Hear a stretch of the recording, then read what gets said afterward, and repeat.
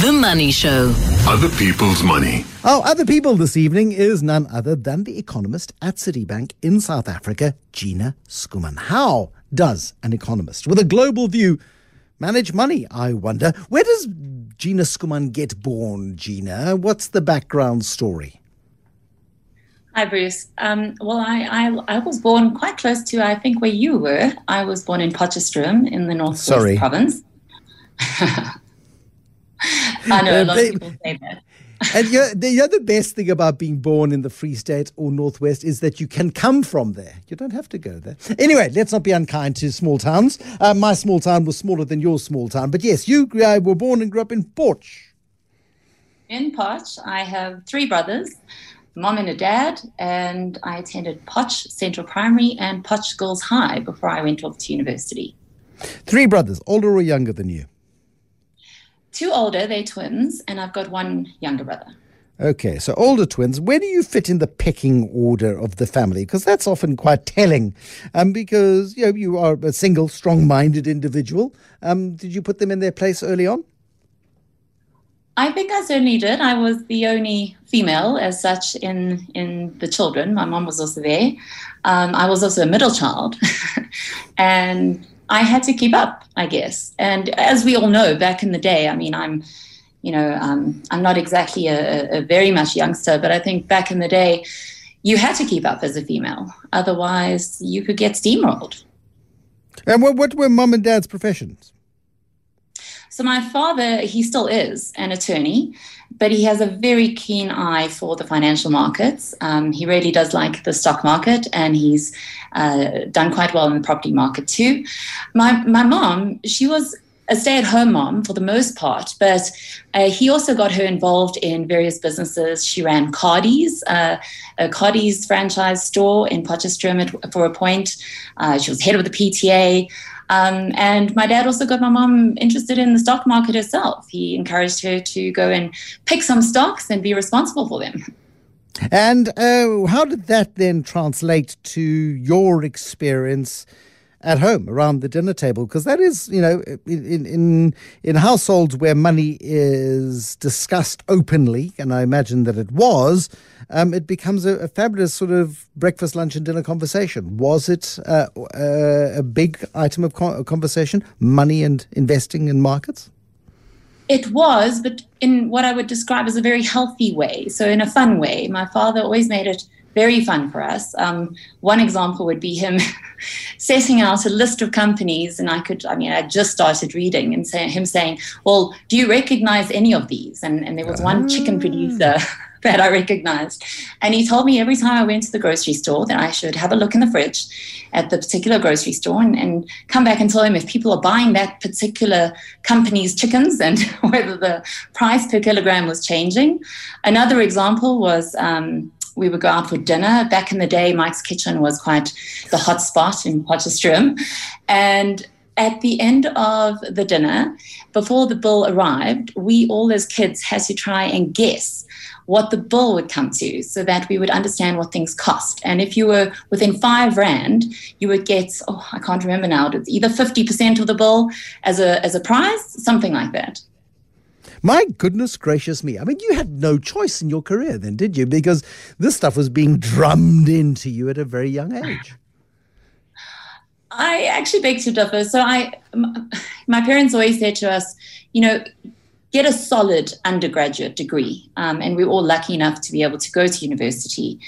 And then do what you want after that. Once you've got that solid undergraduate degree, you then have the privilege to go and explore other things. I was actually very interested in my second year at university. Instead of doing economics, I wanted to go to advertising school. I think I did. Well, I always thought I had a creative side of me. And economics in second year is quite boring, actually. So it was drummed into me, but I think it helped me understand behavior, which is what I think is a very important thing to understand as an economist. Explain that, how it helped you understand behavior. So I remember my dad talking about the various stocks that he owned, and then drilling down into the companies themselves and understanding, who the CEO was and who the senior management were, and how when the stock moved too quickly, how quickly people would chase that. And then, of course, the greed would come into play, and then we would watch it and giggle at. I even remember some trips back from Johannesburg, which was always an exciting trip when you're living in Potchefstroom. Via Carltonville, yes, absolutely. Exactly. Well, all the mines as well, and he would always point out the mines and tell us which ones were listed and what they did. But I remember him always turning on SAFM at 6 p.m., as the sun was going down, to listen to all the share prices and listen to the stocks, and then explain to us that some of them have moved far too quickly. People are getting greedy. And that's what I mean about behavior, is understanding how people within companies work and how people that own investments work. And him himself, I think it was valuable watching him. And I mean, so that conversation was, I mean, have any of your siblings gone into financial markets at all? Have any of your siblings sort of followed your line of work? Yes. In fact, I'd say we all kind of do. One of my older brothers. I told you there was no choice. You tried to fight with me, but no, there was no choice. But we really do enjoy it. And one of my older brothers, one of the twins, he's in a very senior position in one of the global banks. His twin, my other older brother, is CEO of one of the consulting firms here in South Africa. And then my younger brother actually got shipped off to Silicon Valley about 3 years ago, not by choice. He really does love South Africa, but he's in robo-advisory, which, of course, is very exciting in the financial market industry at the moment.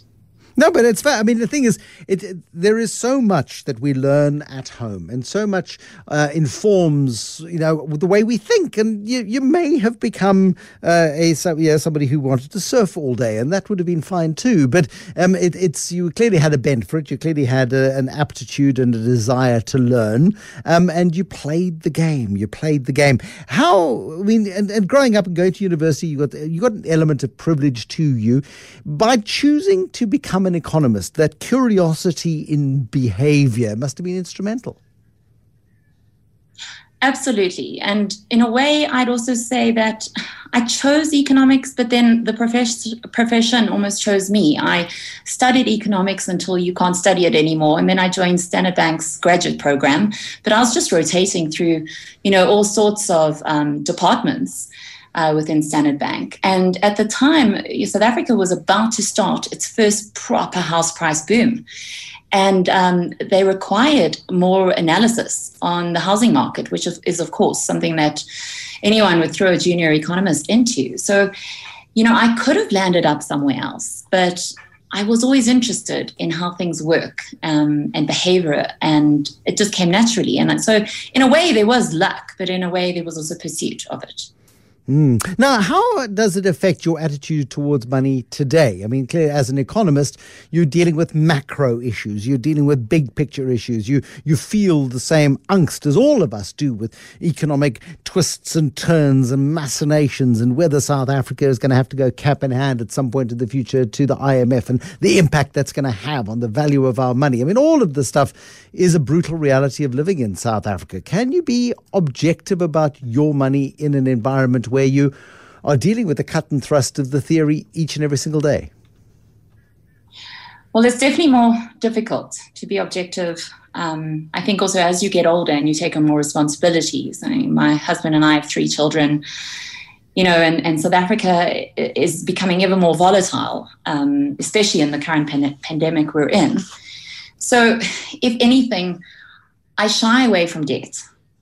I don't like that obligation. It makes me feel almost trapped in a way. And I actually, I recall as a child when South Africa was going through some of those crazy roller coaster interest rate cycles. When my parents did have debt, it was just, it was suffocating at times, with 4 children, and suddenly interest rates are going up beyond 20%. So, debt in itself is something I shy away from. I don't believe in a quick buck. So no pyramid scheme is ever going to get my interest.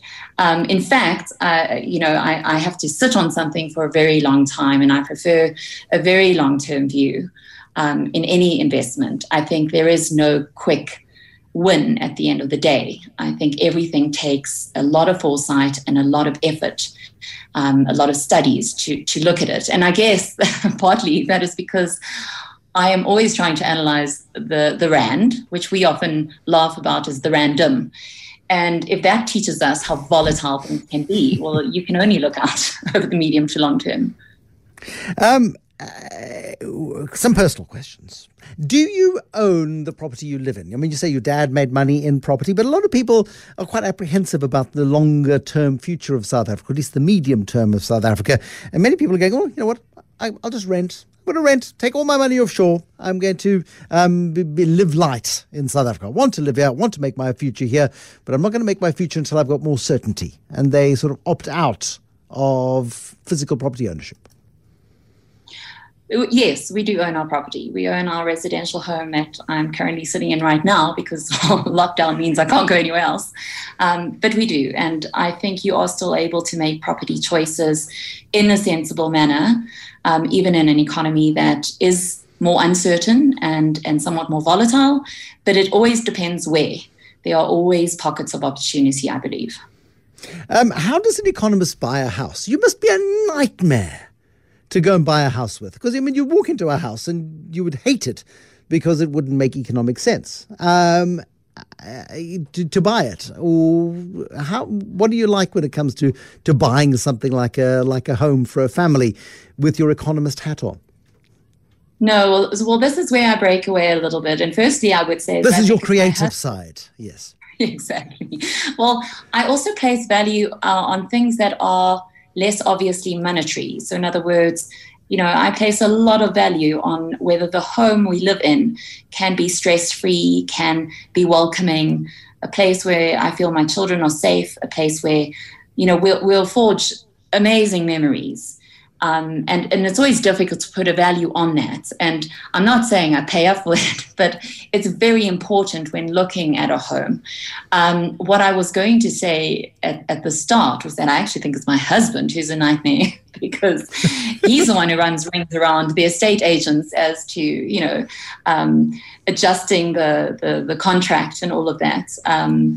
So I think, you know, if you put us both together, we complement the way we look at residential property. You know, he looks at it as a complete banker, and I look at it with this, well, I'm an economist, but I also place value on things that are not absolutely monetary, if that makes sense. And then all offshore or a mix or opportunity in South Africa from an investment perspective? Oh, I think there's always a mix. And for South Africa, of course, there are always investment perspectives. I think, again, it just depends. You've got to watch those cycles. You've got to see, you know, if you're concerned about the outlook of South Africa, well, what is resilient against those concerns? And there are certainly, again, sectors, areas within sectors, other asset classes that you can look towards. But the bottom line for me is that I do not like to take on too much risk, which is why I like that longer tenure outlook. Then, money skeletons, small and yana skeletons. We've all got them. Have you made a terrible blunder when it comes to... Oh, such a terrible one. Which is? And it was a lesson learned, so I'll happily talk about it. I'm not going to name the actual stock. I'm not really permitted to either, but you would imagine that as an economist, and I will, you know, allow myself to be, I was a junior economist at the time. So years ago, you were much, much younger. Yes, okay, got years ago. But it was just before the global financial crisis hits. So we're talking about, you know, the later parts of 2007. And I received one of my first bonuses, however small that was at the time. And I put it straight into South Africa's banking sector, which... Mm-hmm. At the time was a terrible mistake, but as I said earlier, it was also one of the best lessons learned. And by not doing anything with it and just sitting on it, it didn't turn out so badly 10 years later. Okay, got you on that. Do you have any bad money habits? Do you have a penchant for nice things? I do like to travel a lot, and I love new experiences. And I think where that, I want my kids to see as much of the world as possible. I want us as a family to experience that. I want them to be worldly, and I like to do it in comfort. So where possible, I prefer not for mosquitoes to be buzzing around, and for it to be as stress-free as possible and also enjoyable. So that's probably it. And you like family holidays. You like experiencing good family holidays. Exactly. For us, our kids are still fairly young, so we have been to Mauritius, for example, and that's, you have to find a good balance between paying in US dollars, but also having an enjoyable experience. So we do love family holidays. Well, Lionel Moleko is saying on Twitter this evening, he said, I didn't know Potch had that much talent. What shows how little he knows, because he's from Viljoenskroon, like me, you see, is Lionel Moleko. And so he doesn't know how much talent there was north of the river. Listen, Gina Skuman, you're a superstar. Thank you very much for coming on and telling us some tales about money. Lovely hearing about your influences. Thank you for sharing.